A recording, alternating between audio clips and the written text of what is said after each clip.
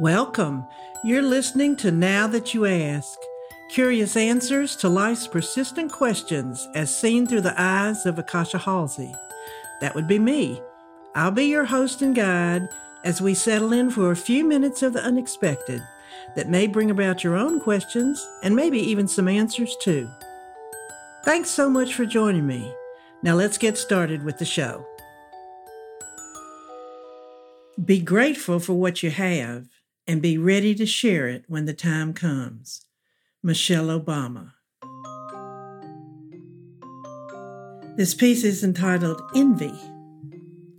I am rarely envious of other people and what they have. I generally feel happy for them when they have something beautiful. I'm able to see a woman wearing fabulous jewels, like from Harry Winston, and not want them for myself. I do, however, have a thing about serving utensils and have many of them that others may not have.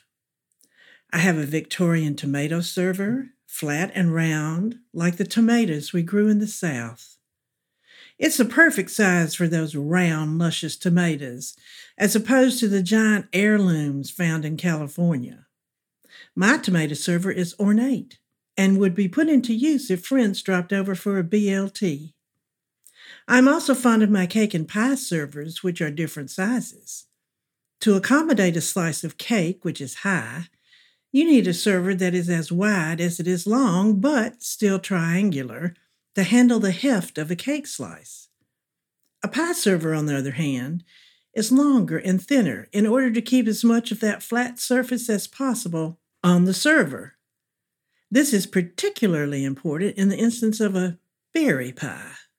You never want to sully a tablecloth with a berry stain. So hard to remove, you know. Just yesterday, I was at a lovely luncheon at a friend's house. She had a variety of foods, all of which looked delicious. As I went around the buffet, I came upon asparagus, one of my favorite vegetables, and there in the dish was one of the most beautiful asparagus tongs I have ever seen. Now, asparagus tongs are not your everyday serving utensil, and I was so thrilled to see it, I looked around to see if I could comment on them to someone, but nobody was nearby. I picked up those tongs, lovingly admired their silverwork, and was immediately struck by how much I wanted them for myself. There was just the briefest instance of thinking about how easily they would slip into my jacket pocket, but that was gone almost before I realized it was there. Besides, those tongs had some olive oil on them, so that would have been a dead giveaway. I went home and immediately Googled asparagus tongs, but to my dismay, in my silver pattern, the cost was almost $2,000. Of course, they were silver, but still, I checked other patterns, less ornate, but still pretty enough to grace my table. The ones I liked were in the $700 to $800 range, and although I am a true lover of asparagus, it felt like such an extravagance, I just couldn't do it. Perhaps I could find a more contemporary set of tongs, I thought, but just looking at them made me realize just how much I love the ones at my friend's house.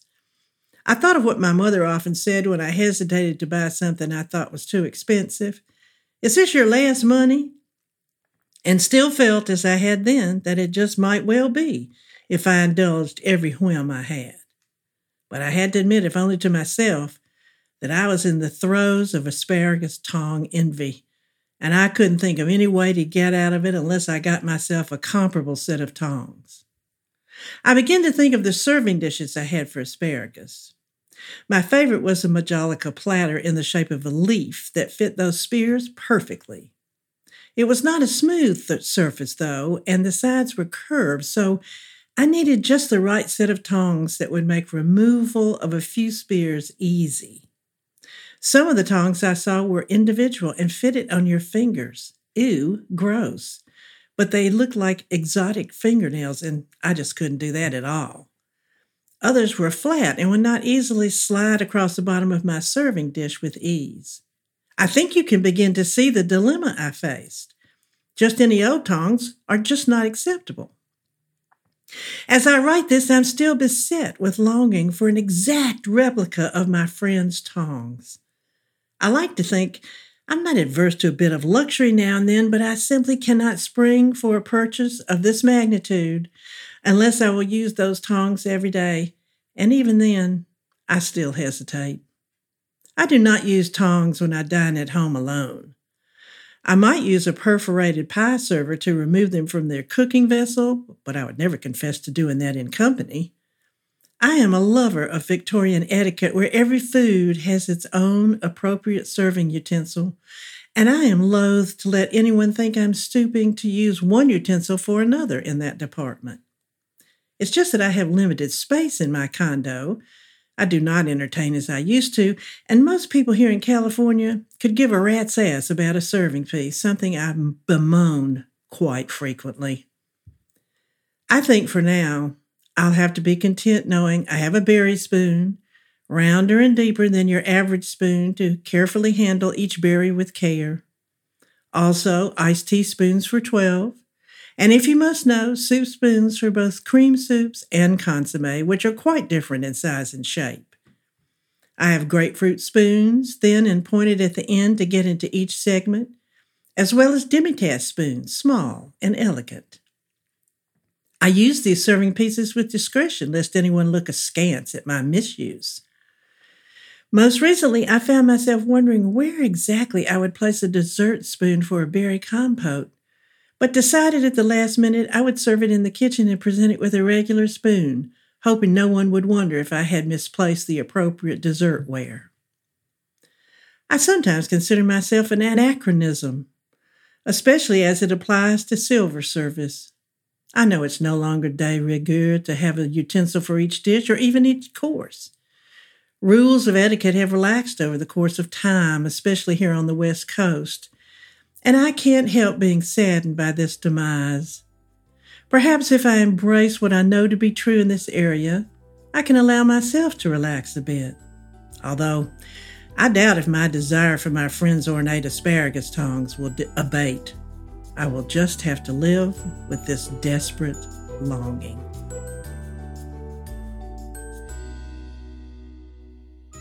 Thank you for listening to Now That You Ask.